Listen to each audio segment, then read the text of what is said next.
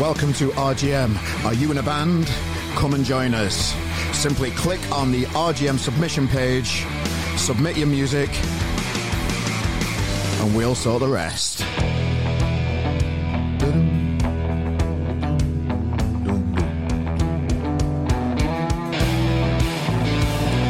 Yup. We made it through another week of our lives. I'm just... kind of just made it through that one, to be honest. I tell you what, ladies and gentlemen, I think that's been one of the busiest weeks of my lives ever. I made it through. Just a lot on this week. A lot on at work, you know. It's not like I work down the pit row, you know, so it's, you know, I'm probably being over dramatic as always, but massive week. I've recorded like 4 new podcasts for your ears, ladies and gentlemen, this week. I've been preparing for RGM Live, which happened last night as I record this podcast. Down at Pier in Manchester, the first one that I've ever done. They always knacker me out. They're quite, you know, you're on your feet a lot. You're sorting stuff out. Bands need to be in certain places. Have they all got a drink? Are they all fed and wattered? Is it, you know, I do the door as well, so it's like people have to get their emails out and pay, and just stressful of people trying to sneak in like they do in Manchester. There's a lot of that. It's fun. Yeah, but we made it through to the other side. Welcome, ladies and gentlemen. If you've made it through, welcome to another week here at the RGM Experience Podcast. How are you doing, Yoni? Yeah, we're back. Thanks to everybody for listening, tuning in on the podcast. We keep having nice little spikes of new listeners, and that can only be because of you, the listeners, telling people about it, and word getting out and about and that, you know. So thanks for that.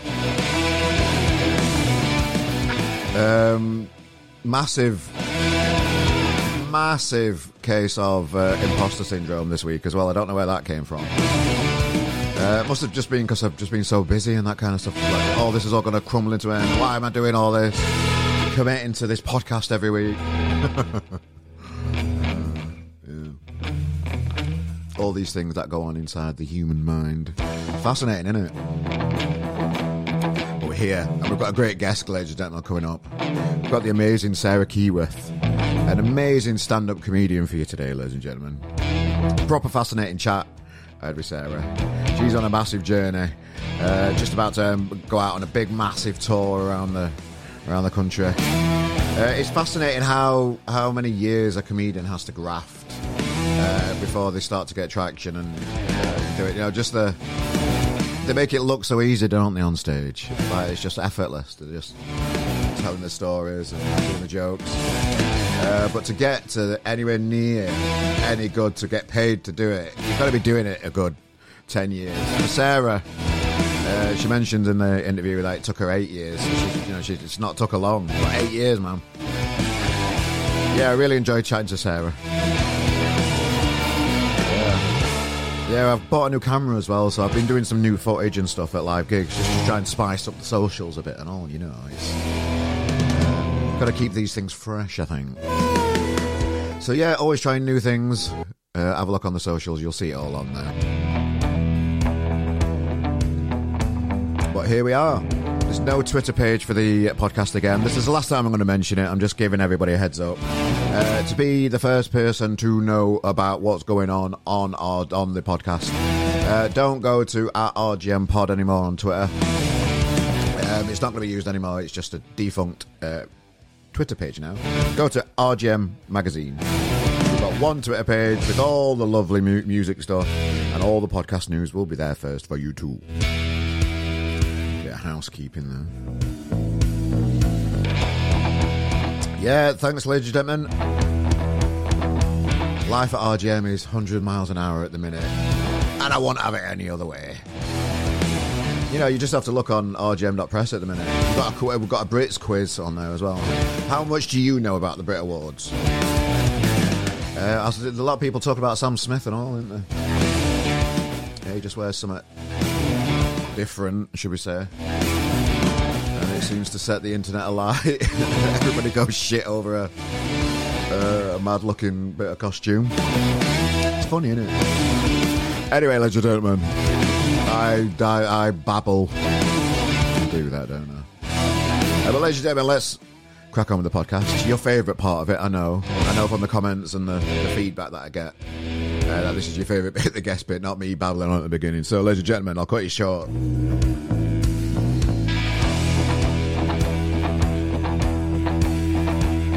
We've got the amazing Sarah Keyworth. Let's go. Hello. How are you? I'm fine, thanks, mate. You? Yeah, good, thank you. Yeah, brilliant. So where do we find you today? At home? Yes, I'm in my flat in northwest London. That's where I am today. And how's sunny London today?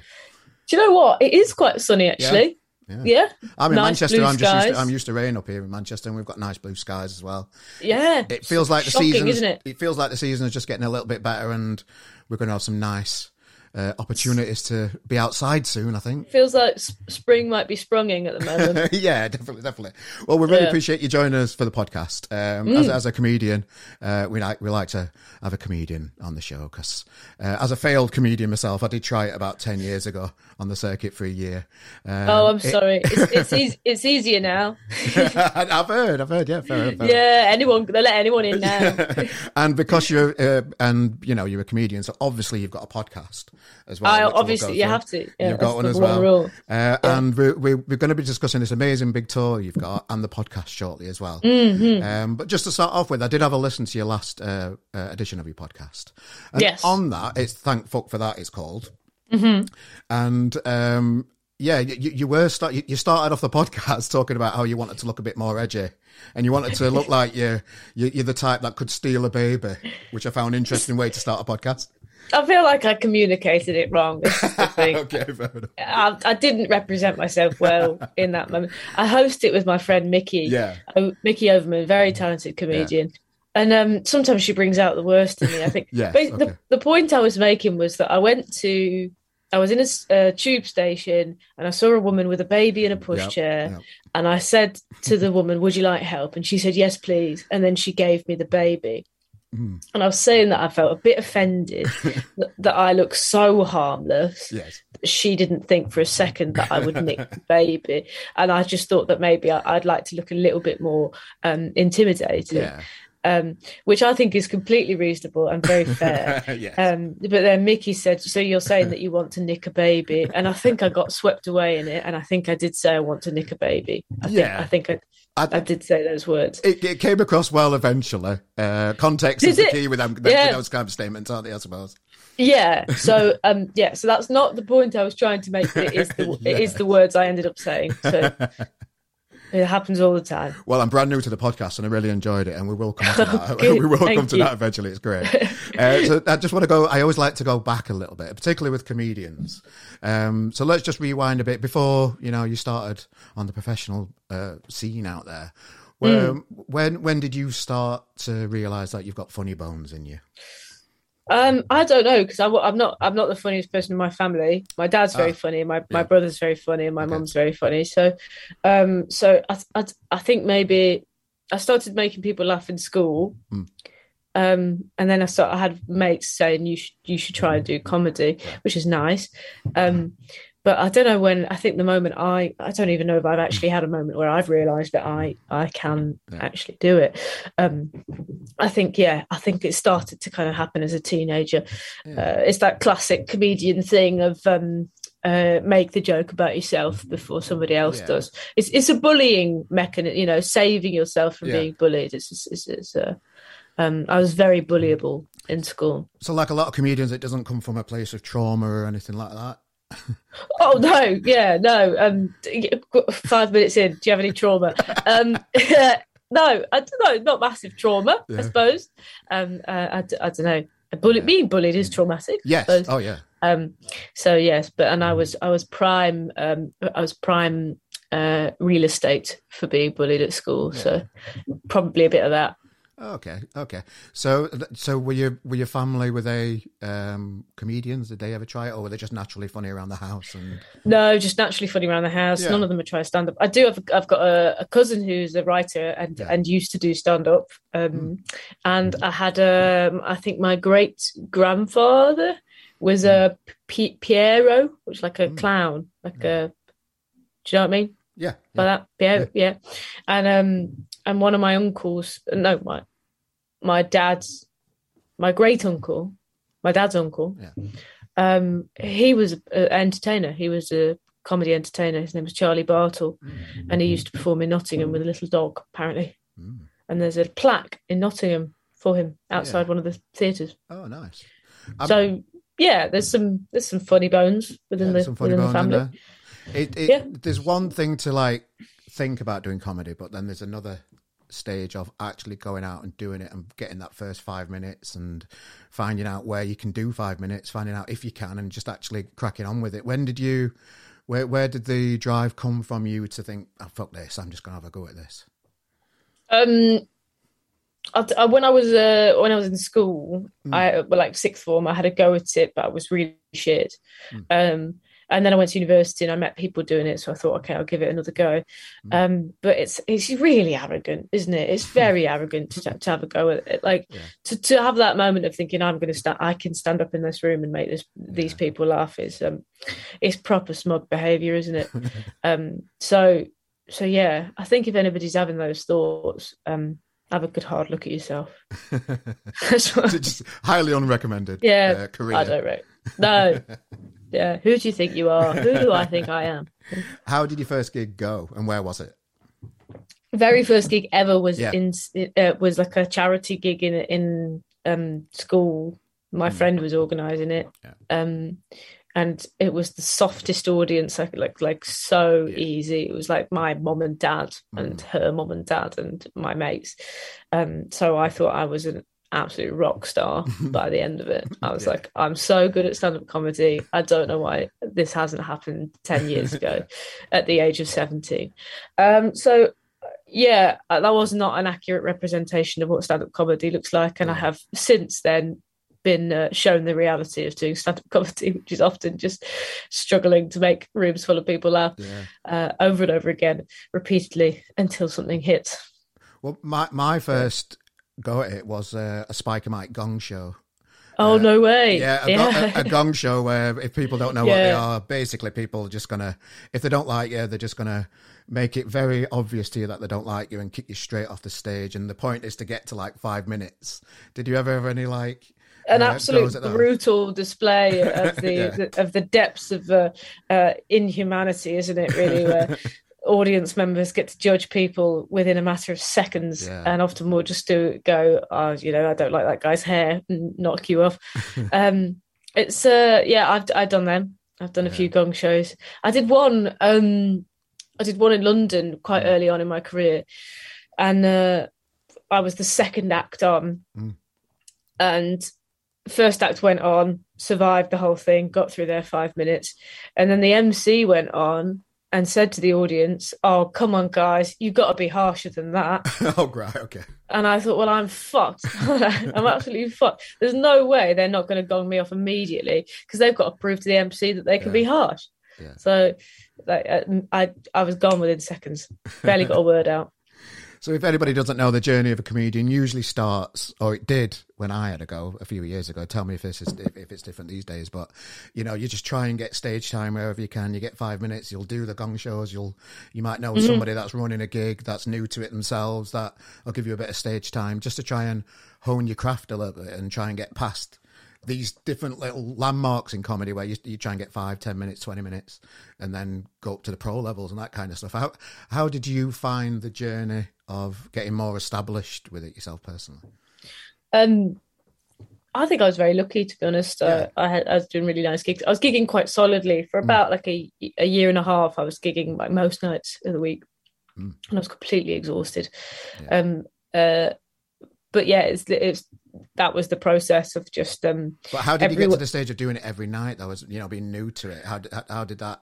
Where was the drive? That's just. I was very fortunate in that I lived in London, so I was just emailing out every gig that I went to. I'd talk to people and I'd say, where should I go? Well, who should I email? Who should I get in touch with? And I had this big long list on my phone of all the different gigs in London, and I was just emailing them out. I had an office job, but I was so bad at it that they didn't notice when I didn't do anything productive. So I was just emailing, like during office hours, just emailing out, trying to get spots and stuff. So I was just doing like unpaid open mic gigs and stuff, but every night of the week as much as I could, which made me a terrible person to spend any time with socially, because I was falling asleep. I was hanging out with mates, just falling, like just at dinner tables and just crashing out because I was so exhausted. And then I guess after about a year and a half, I started getting a couple of like paid spots, but they were more like 40 quid, 10 minutes for 40 quid kind of thing.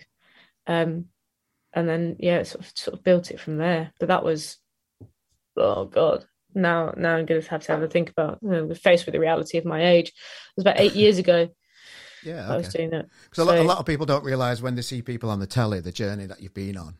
And usually for a lot of comedians, it's a lot longer than 8 years, isn't it, as well? It can be 10, 15, longer sometimes. I had a relatively quick journey through, when you compare to some people who slog away for such a long time. And I've been very fortunate. And I like to celebrate the graft that comedians go through in the early years as well, the commitment to doing it and being wherever you need to be at that night at a minute's notice, sometimes less. You just got to be across the road to get another set in, and just to build your stage time and to hone your craft. It's so daft though, isn't it? 'Cause it's mostly just somebody sat on a megabus for like 2 or 3 years of your life, and it's great. I mean, you should say to people that like one day you're going to be on a podcast and somebody's going to congratulate you for being on this megabus. Somebody's going to say, "Well done for getting on that megabus for 7 hours to Liverpool." And just deleting the question about the megabus in Liverpool question. There we go. Yeah. Yeah. Oh man. Why do you think it was quicker for you than maybe other people's journey? I think maybe sometimes it's just right place, right time. I think. I mean, I don't really know. Yeah. I can't answer that. I can't say anything. Yeah. I can't say anything about it. I can't be like, because I'm fucking great. Because I've just got an innate talent.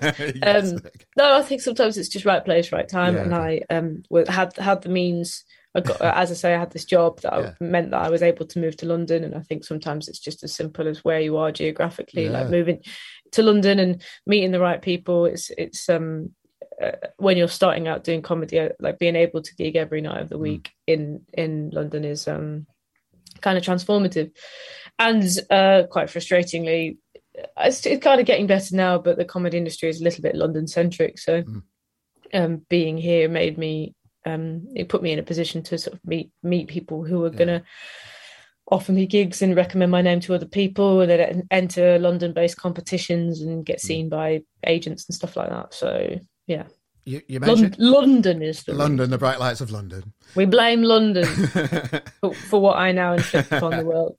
Yeah. You mentioned earlier that fascinated me a bit. I'm glad I parked it in my own mind there a little bit. That you feel it might be a little bit easier these days to start as a comedian than back 8-10 years ago. What did you mean by that? I was just joking to make you feel better. That's all that was. Fair enough. I actually think it's probably harder. Okay. Well, there's more of us. Yeah. And there's loads of comedians now. And I think you have to be a bit more creative to be a comedian now to stand out. In some ways, it's easier to grow an audience in that you're not relying on being booked for TV and things like that. You can just put stuff online and grow. So that's good. But I think in order to kind of rise above everyone else, you do have to be doing something a little bit distinctive. It's probably just as hard as it was. I don't know. I wasn't Yeah. there. No, yeah, fair enough. Well, you do see a lot of like reels from comedians these days and online content and videos and that kind of stuff. Just one that stands out for me is Troy Hawk, sorry. That just does these amazing Tony Hawk. I videos. was like, is he doing stand-up now? Sorry, that's me. Just Yeah. me. Give us a chance, Tony. Yeah, billionaires. Stick to the board. Sorry, Troy Hawk. Milo. Troy Hawk. Yeah. Is he doing online stuff now? Yeah, doing the Greeters Guild stuff. Kidding. Oh, fucking hell, here we go. I'm kidding. I've seen him. Yeah. Greeters Guild. Yeah. He's good. Yeah, no, it's just it's fascinating. It's always fascinating me the comedian mentality of, you know, just because it didn't used to be, self-promotion used to be frowned upon when I'd started like 10 years ago. They were like, because I thought about doing a website and someone said that's the last thing you want to do, to like have a website and that kind of stuff. When why? What's wrong with a website? I don't particularly know. I'm from a music background, so I was in bands and stuff before where you kind of needed to have that kind of self-promotion, and self-promotion has always been I don't see the harm of doing it as a comedian. Oh, okay. Yeah, a lot of people like didn't like that I was like self-promoting myself. Probably I was too early and not committed to the craft of stand-up comedy, and you know, too busy building the website. Yeah, well, maybe. Yeah, well, there's a reason why I don't do it anymore, because I weren't very good at it. And but what it did do. Do you have a website now? Yeah, RGM. When I started off in comedy, it kind of sent me on a journey, and it is my own personal journey. Really, is my what's the name of my thank fuck for that moment was starting off in comedy and not getting away with it, but it kind of made me out of my comfort zone. I started to do stand-up. I got offered a film in London that we did. After I did it for a bit, I got a bit of a name myself in Sheffield, where it introduced me to introducing band gigs. So I got back into music, being a compere, interviewing bands and that kind of stuff. Where I started a website, and it's organically changed to RGM, what it is now. RGM wouldn't be here if I wouldn't have been rubbish at stand-up 10 years ago. So that for just me, think, if you'd listened to them and not made that website, where could you be? You know, that's changed your life. Yeah, it really has, and it's why we're here today, and it's why I like celebrating personalities in the world and just doing these podcasts and just having interesting chats with new people on the internet with yourself. Man. Yeah. So I've done a little digging as well. I've done a bit of research, Sarah. Okay. And just looking at just on your website and that kind of stuff. Done quite a lot of TV work, mate. I really enjoyed seeing some of the stuff you do, and panel shows always fascinate me. As a person, like if I ever got booked for a panel show, I'd think this is going to be tough. There must be quite a lot of preparation for those type of things, because the competition, even on the show, looks brutal even before you start recording. How do you find the panel shows? No, you're absolutely right. You got it. You bang on. It's tough. They're a very specific skill, and I think sometimes you kind of either got it or you don't. I'm not sure if I fully have it with panel shows. I try my best, and I think I've had some good appearances on them. Yeah. But they are. I mean, some of the best comedians around will say that format doesn't suit me, because I'm a bit. I think my sense of humor is a bit like quiet, and I draw an audience in, and maybe a bit more sort of subtle, like facial expressions and things like that. I use a lot of silences, like you use pauses and timing in doing stand-up, and you can't do that on a panel show. You've just got to be the loudest, fastest, most dominant person in the room at times. Especially if you're new, because people are looking at you going, we don't even know who the fuck you are. So yeah, they are challenging. It's a challenging format to try and comedy. It's sad. It's kind of sad to make comedy as competitive as they make it. Yeah, they do fast. So I presume you get, like, just before the show, you get ideas of what's going to be discussed on it, so you can think of material to come out with. I presume that's a thing. Or no, it's entirely improvised. It's all improvised. That's what we're told to tell you. We have no idea what's going to happen. No, they send it out. Send you a piece of paper saying this is what's going to happen. Yeah. So like on Mock the Week, even though, because that just looks so competitive, even when you're just walking into the middle bit, and you even see comedians clashing into each other to get to that microphone.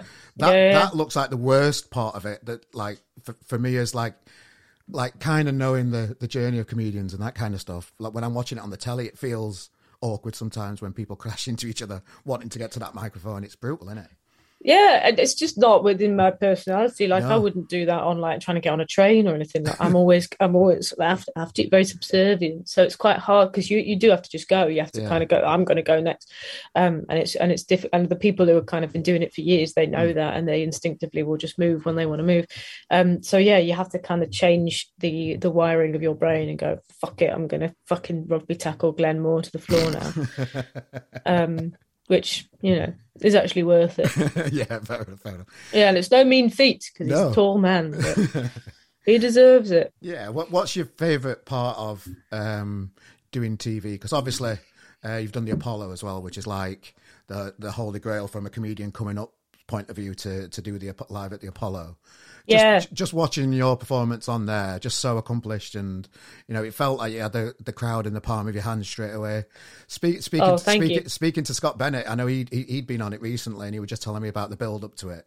How was your personal build up to that first appearance on such an iconic program? Well, I was really sick. I had a really bad cold. Yeah. So that was stressful in itself because you think this is one of the biggest moments of my career. I've been dreaming about this day for my entire life. And within those dreams, I didn't have a runny nose and a sore throat. Yeah. So I had a whiskey before I went on, just to try and hot whiskey.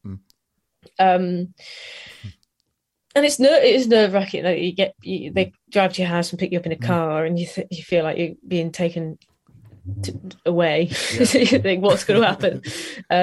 But it's like it was great. It was so cool. It's very exciting, and everybody's really lovely and all stuff like that. My favorite part about it was at the end, because my girlfriend and my friend were there, and they came back with me to just grab my stuff from my dressing room, and I've never seen two people loot a dressing room with such excitement, because they give you snacks and stuff. So there's like no, they weren't taking the furniture, but there's like cans of Coke and crisps and sweets and things. And my girlfriend, I've never seen anything like it. She had like a sack full of goodies. But did she take a bag just in case? Sorry? Did she take a bag with her just in case? Yeah, she had a bag with her as well, and she had everything in it. And I thought, this is honestly probably one of the most glamorous moments of my life. And we're all from Nottingham, my partner and I, and my friends are all from Nottingham and stuff. And I thought, this is just the most like typical, the most exciting moment at Hammersmith Apollo in London, performing it live at the Apollo. It feels like a real I've made it moment, but we are still absolute scumbags. We are still robbing the place of everything that's not strapped down. So yeah, it was good fun. It was a good night. How do you find coming down from those type of experiences? Oh, it happens quite quickly. Yeah. I've not got anybody in my life who really indulge me if I'm trying to pretend to be a diva or anything like that. I think I was probably I don't know, cleaning the windows the next day. Yeah. It did. I don't think that high. Obviously, I can be excited, and my family and my partner, everybody sort of celebrate with me, but they don't treat me any differently. So I come down within a matter of hours, I think. Okay.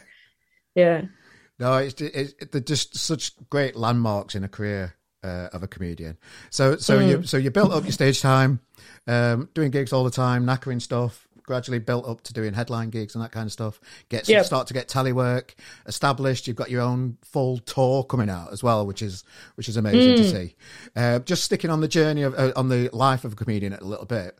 Cancel culture. I know. It's a podcast with comedians, I suppose. We might as well address it. What's your theory on cancel culture at the minute? For me, it feels like it's easier now to discuss what you want than what it was like a year ago, when a year ago it felt like there was a lot of pressure on comedians coming out of the pandemic to regain control of the world, really, and start saying what they want, how they want, is a bit of an observation I've got personally. Yeah, I mean, I don't really think. I think the attitude around cancel culture is kind of bullshit, really. in that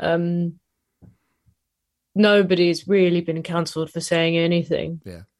Sort of people can kind of say what they want and then they get on with it. Yeah. I mean, there are people who have literally done things that are illegal that are still touring. So I don't know really. I think what we talk about when we talk about sort of cancel culture or people being afraid to talk about things is I find it's often when you see comedians who are just incapable of moving with culture. They're ignoring the fact that 10 years ago, 5 years ago, even, it might have been okay to say one thing, but the world has moved on and we maybe learned more, we're more educated, maybe we understand like saying that thing would be damaging or hurtful to this kind of group of people or that kind of group of people. And it's not you can't say anything these days. It's just, why not be a bit more interesting and nuanced and sensitive about what you're actually talking about, rather than just going for like the most, because the reason that people make these jokes that get like a shock reaction are often because they're sort of the most basic or boring punchlines that just generate a bit of a shock response. And I just think I think if you're looking at a joke thinking people aren't going to like it if I go out and say this because it's going to upset this group of people or hurt that group of people, it's offensive to this group of people. If you think you're so good at comedy, write a better joke. Yeah.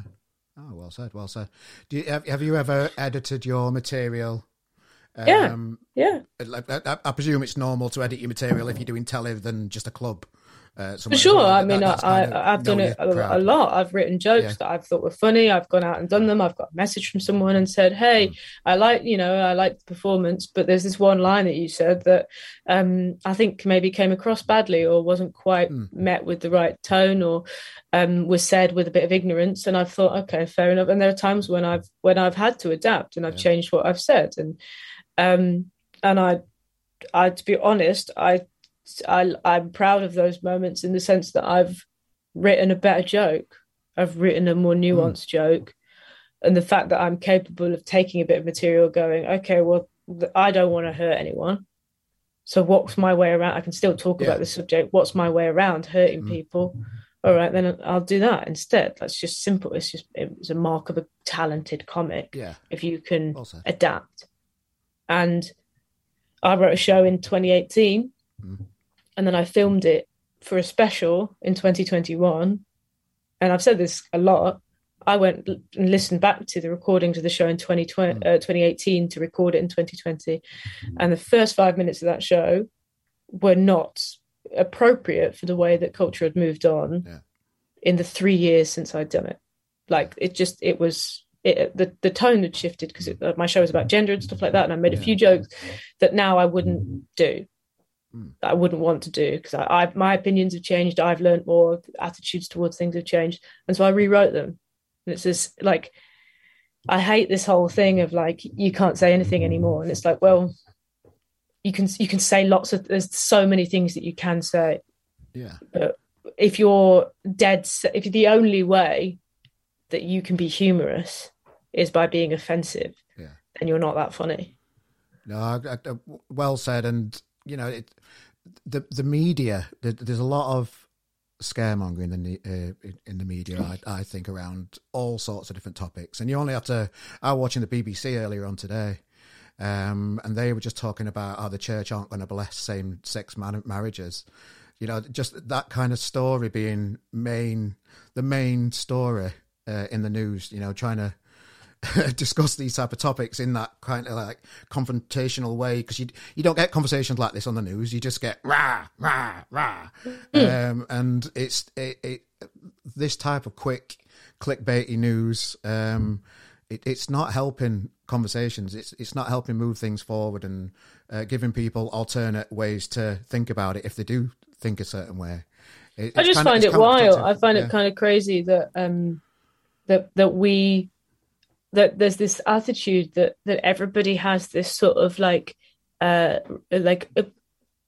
like undeniable right to hurt people if they want to. I can say whatever I want. It's just my opinion. And it's like, well, yeah, it's your opinion, but like, why do you want to be somebody that upsets people? Like, even if you don't really understand their way of life or who they are, or you're not gay, you don't want a same-sex marriage or anything like that. What is it about causing other people suffering that gets you off? And I think that's I just think it's kind of lame. I don't know.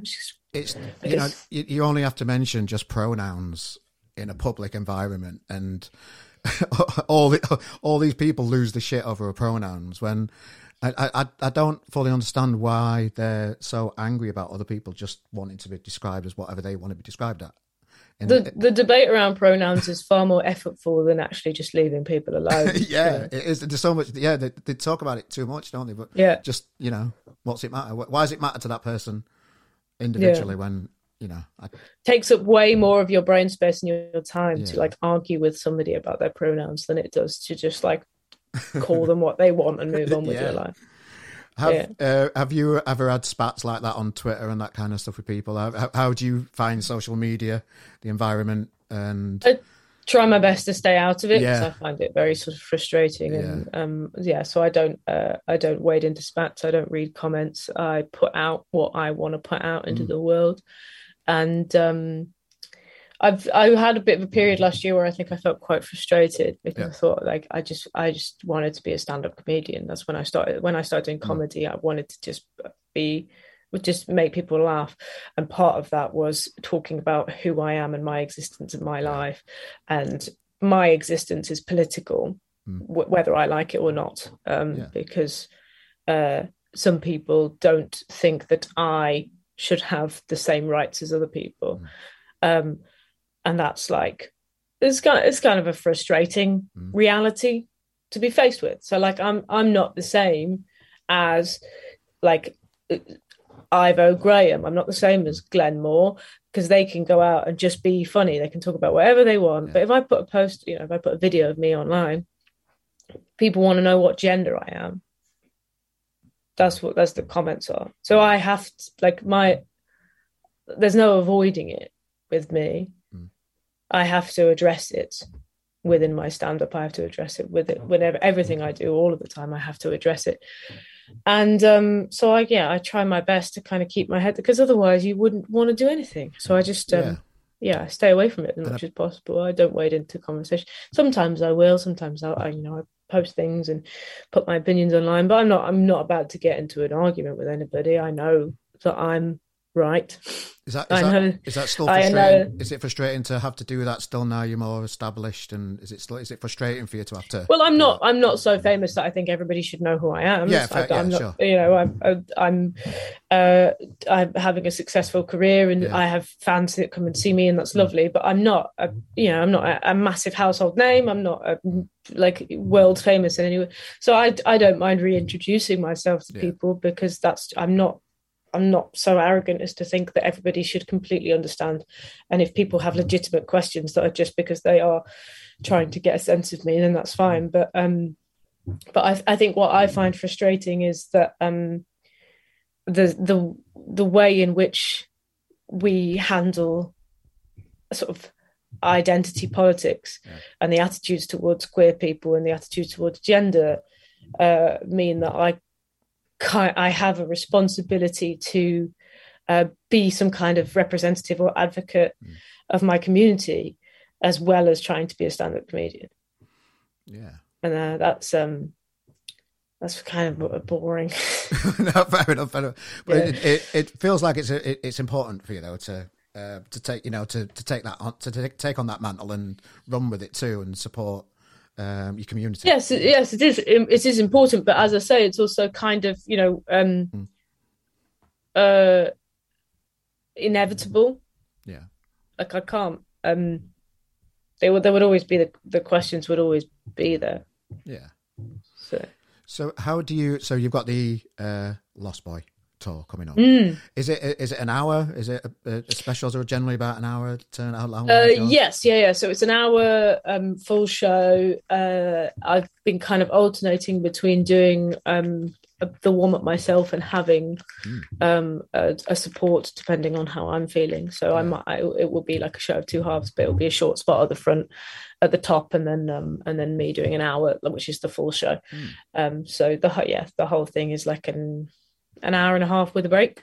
What always fascinates me when I watch specials, and I watch a lot of them. I've been to see a lot of comedy recently. I went to see Rich Wilson's in Manchester, his last special, and just to be able. Did he have a tour support? It was part of. It was a recording. It was recorded, so they had a couple of other comedians doing half an hour before he did his hour. Yes, I whether I should get a tour support.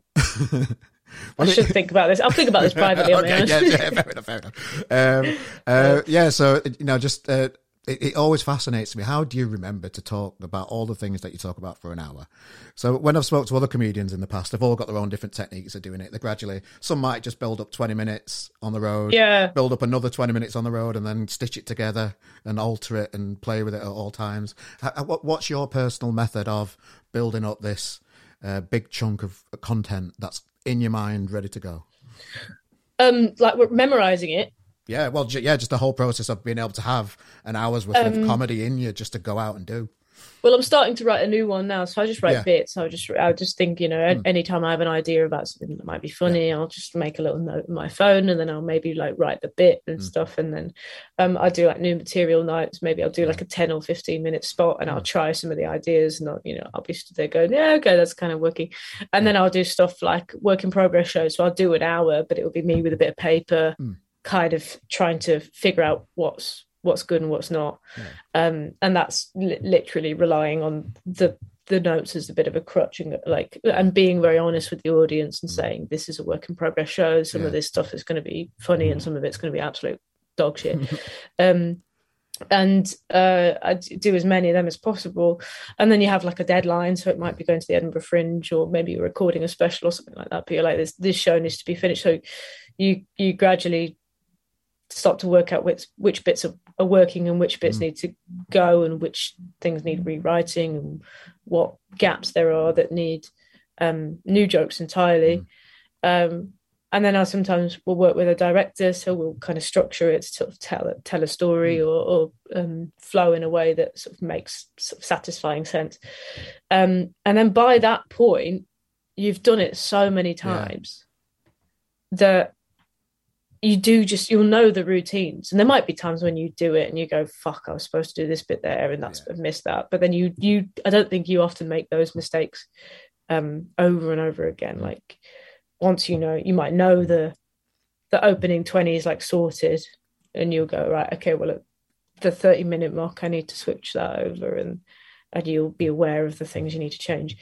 And then like if you're taking a show to Edinburgh, by the time you finish doing the Edinburgh Fringe Festival, you will have done that show about 25 times in a row, and by that point I've memorized it like song lyrics. Like you finish one joke and you know the next, like when like a song finishes on an album and you know what the next song is because you've heard that transition so many times. It's just pure graft and learning from on the spot feedback from your audience in it. There's no secret to comedy. It's basically grafting and just doing it over and over. There's not really a shortcut, I think. Like you're seeing this now, which is I think is really interesting and kind of cool, is that like there are people who are getting really like famous and big from maybe doing like little comedy videos online, and then a few of them now have like booked in tours, and they're also booking in loads of work in progress shows because they're like, I need to put the hours in to learn how to be a stand-up before I go on this massive tour, but they've sold out this tour. So people are kind of doing it like backwards, which I think is I think it's cool. I kind of respect the people that are like, I'm not going to just go out there and wing it. I'm going to give these paying audience members a good show. So I'm going to learn how to be a stand-up before I go out in front of them. Yeah. So titles for specials or tours can sometimes be a bit spurious. And how did you? Lost Boy tour tickets are available now. There's a link in the description of this podcast to grab yourself a ticket. And you're going to be in my hometown of Sheffield at the Lead Mill on Wednesday, the 22nd of February too. Yes. So an iconic venue like the Lead Mill. As part of this, nationwide tour. What does the title mean? Give us a clue why you picked that as a title for your tour. Oh God, I can't remember. Fair enough. They're always superior. I don't know. I think sometimes you just pick something. Yeah. It's got a bit of a meaning to it now, but that's a bit of a spoiler. Okay, fair enough. But I can't remember whether it was named that before the thing happened, or whether it was coincidentally quite useful that it was called that. I think it was named that for a reason. Yeah. But usually, a lot of the time, I did a show called Pacific, and that was based on a routine. I had a little joke that had that word in it, but I just thought it was a fun word. And sometimes you just pick something that sounds, because if you're doing the Edinburgh Fringe, you often have to pick the name of your show before you've started writing it. Yeah. Because you have to submit and you have to register for the festival. So people you'll often get audience members going, I don't know why it's called. You often get comedians going, I don't know why this is called that. You can't edit that later on. I just had to pick it. Yeah. Oh, okay. Oh, fair enough. That's interesting. Which is why often they're very vague. Yeah. No, I can imagine. Yeah. So, if people haven't clicked the button yet to come and see you on tour, Sarah, what would you say to the people that are just hovering over that ticket link now, considering whether to buy a ticket for you? Click it. Just click it. Why don't you click it? We're having a nice time. Yeah. It's going to be fun. Yeah. I'll make you laugh. You can find out why it's called Lost Boy. Yeah. And if you come in Sheffield, then that'd be lovely. I've not been to Sheffield in years, and I've never been to the Lead Mill, but they've moved me into the bigger space at the Lead Mill, nice, so I'm going to need all the help I can get, because it was the smaller space, and then that sold out, and now it's bigger. Wow. So I'd say please don't make me look stupid in that big room. Yeah, fair enough. That's what I'd say. And if you're hovering. Yeah. Then I need you more than you need me, so please. Well, I want to catch you because I'm from Sheffield originally, but I live in Manchester now, so I want to come to the Frog and Bucket one. So I love the Frog and Bucket. Lovely. Yeah. I'm at the Frog and Bucket in Manchester. There we go. And where else are you? All over the country as well? I'm doing quite a few of them are sold out. Yeah. But congratulations. The ones that aren't sold out is Belfast tomorrow night, but this is not going to go out before that. Okay. So what a useless piece of information. Yeah. It's got only a few tickets left, and then what else? Sheffield and Birmingham, I got moved into bigger rooms, nice. Which is why they're not. So they've got tickets left, and London is a big old theatre. Yeah. So there's a few tickets left for that, and that's on the 19th of March at the Bloomsbury Theatre. Not many dates have any tickets left. So the links, if you're hovering, yes. Stop hovering. Stop hovering. And the podcast, because again, we mentioned right at the beginning of this chat that, you're a comedian. Every comedian's got a podcast. Everybody's got a podcast these days, good or bad. How do you find being a podcaster yourself personally? What made you start doing it? I think it's great. I think it's good for, I do it with friends. It's my favourite thing in the world to do. I love them. I do. I make it with my friend Mickey, she's so funny. She's such a good stand-up comedian. She brings out the worst in you, doesn't she, mate? It sounds like she brings out the worst in you. She does, yeah. She absolutely does. She provokes it. Yeah, and she's very funny. She makes me laugh a lot. So it's nice just getting to hang out with her. Yeah. And it's great just having stuff to think about. It kind of gets you thinking about comedy in a different way.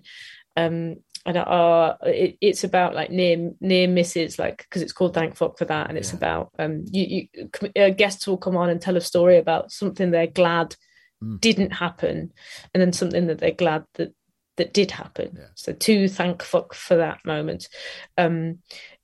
We've got some very loose sliding doors, the film with Gwyneth Paltrow, themes running through, in that we call it the sliding doors moment as the second one, as a thank fuck for that moment and a sliding doors moment. But mostly people then complain that everything is technically a sliding doors moment. But we're just, you just have to have some kind of format. So that's what we did. But some of the stories are wild. Some of the near misses, the thank fuck that just didn't happen. Stories are wild and quite harrowing. Well, the last one I watched was Stuart Goldsmith when he was talking about walking through South Africa, and he got into a hairy moment, and kind of just about got away with it and went off piste. He tells that story, and it's like your heart starts racing. You're like, oh God, what is going to happen here? So they're really good, and some of the stories are unbelievable. So definitely. How do you prepare for definitely will do. And if you want to hear that story about what he did in South Africa, I'll put a link to the podcast, so it'll take you straight there on the description of this one too. Thank you. Here we go. Some homework for you all there, listeners. So so as a podcaster yourself, then how do you fully prepare for interviews yourself? Because I've been doing interviewing quite a long time, and I still think I'm blagging it. I still think, I shouldn't be here. I feel I'm shit at it. I'm really shit at interviewing people. I'm really bad. Mickey and I are absolute dog shit. Like, the amount of apologies and stuff that we have to edit out because I don't know how to start a podcast. You were really good today. You just started. Thank you. But I feel like a goon at the beginning. Yeah. Like I really don't know what to do. So the answer is I don't prepare, and then I feel very ashamed of myself. One thing that never changes for me, and it happened before, because when you're meeting people for the first time on Zoom, it's a bit of a strange thing to do, innit? I'm speaking to this new person that I've never met before in my life, and who knows how it's going to go. I always think the worst because she's going to hate me. I'm going to say the wrong thing. I'm going to drop a bollock. You get that flight or fight mode inside you where your body's just telling you to run. It happens with me every time. Yeah, it's just telling me to run. I do hate you. I do. I hate you. Yeah.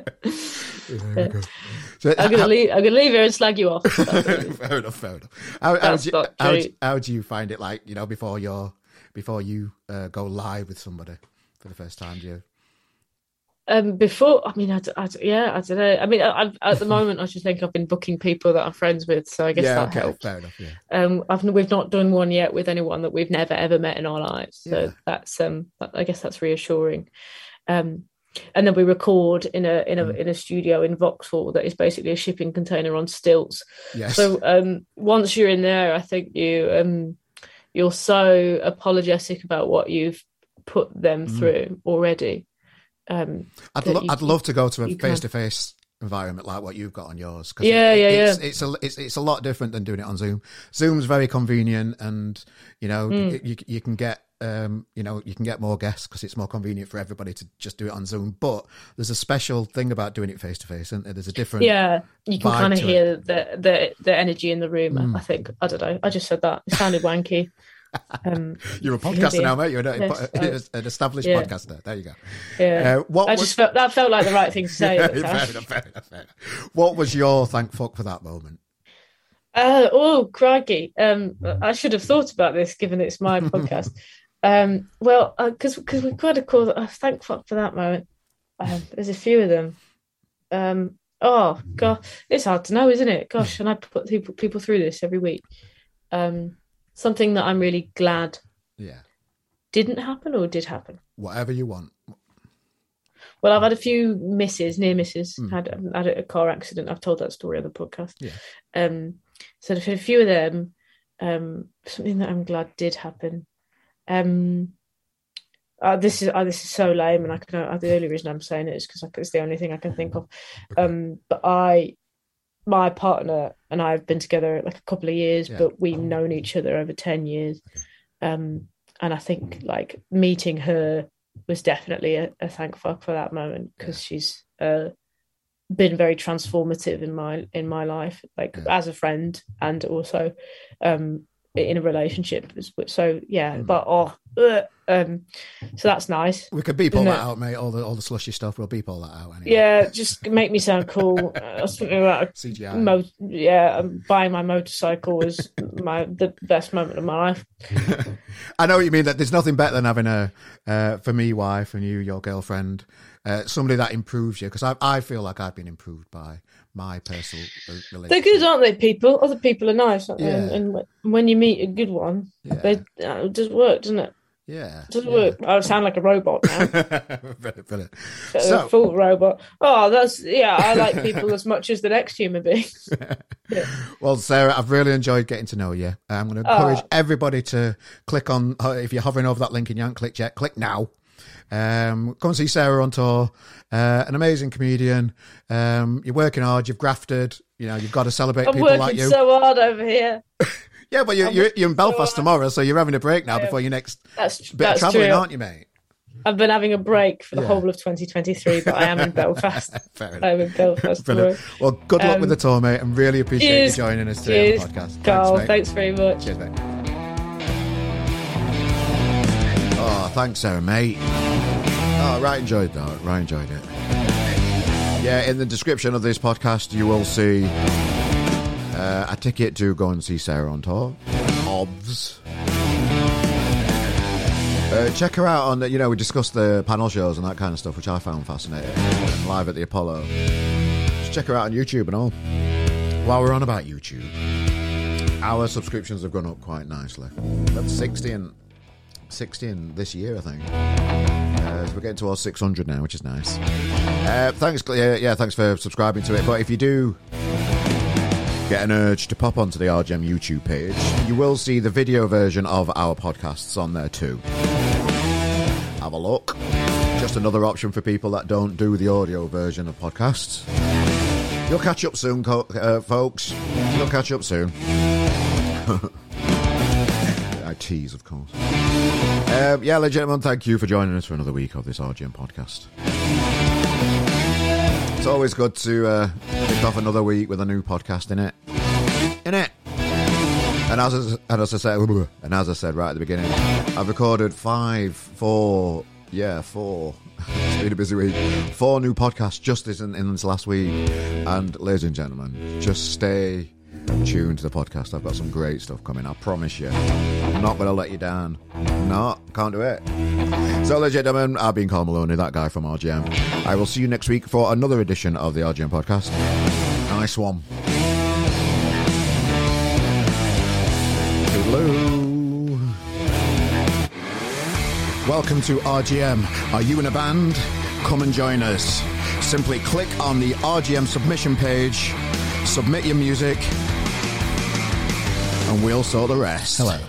Did you know that you can support our podcast in many ways? Within the description of this podcast, you will see a list of all the equipment that we use. These are Amazon affiliate links. Clicking on these links take you to Amazon. If you buy whatever you're planning that week, we get a small kickback and you get a parcel at no extra cost. We would really appreciate your support. Or you can just go old school and donate £1 or whatever you feel is appropriate in there. Please subscribe, tell a friend about our show, and thank you for your support, and we'll see you next week.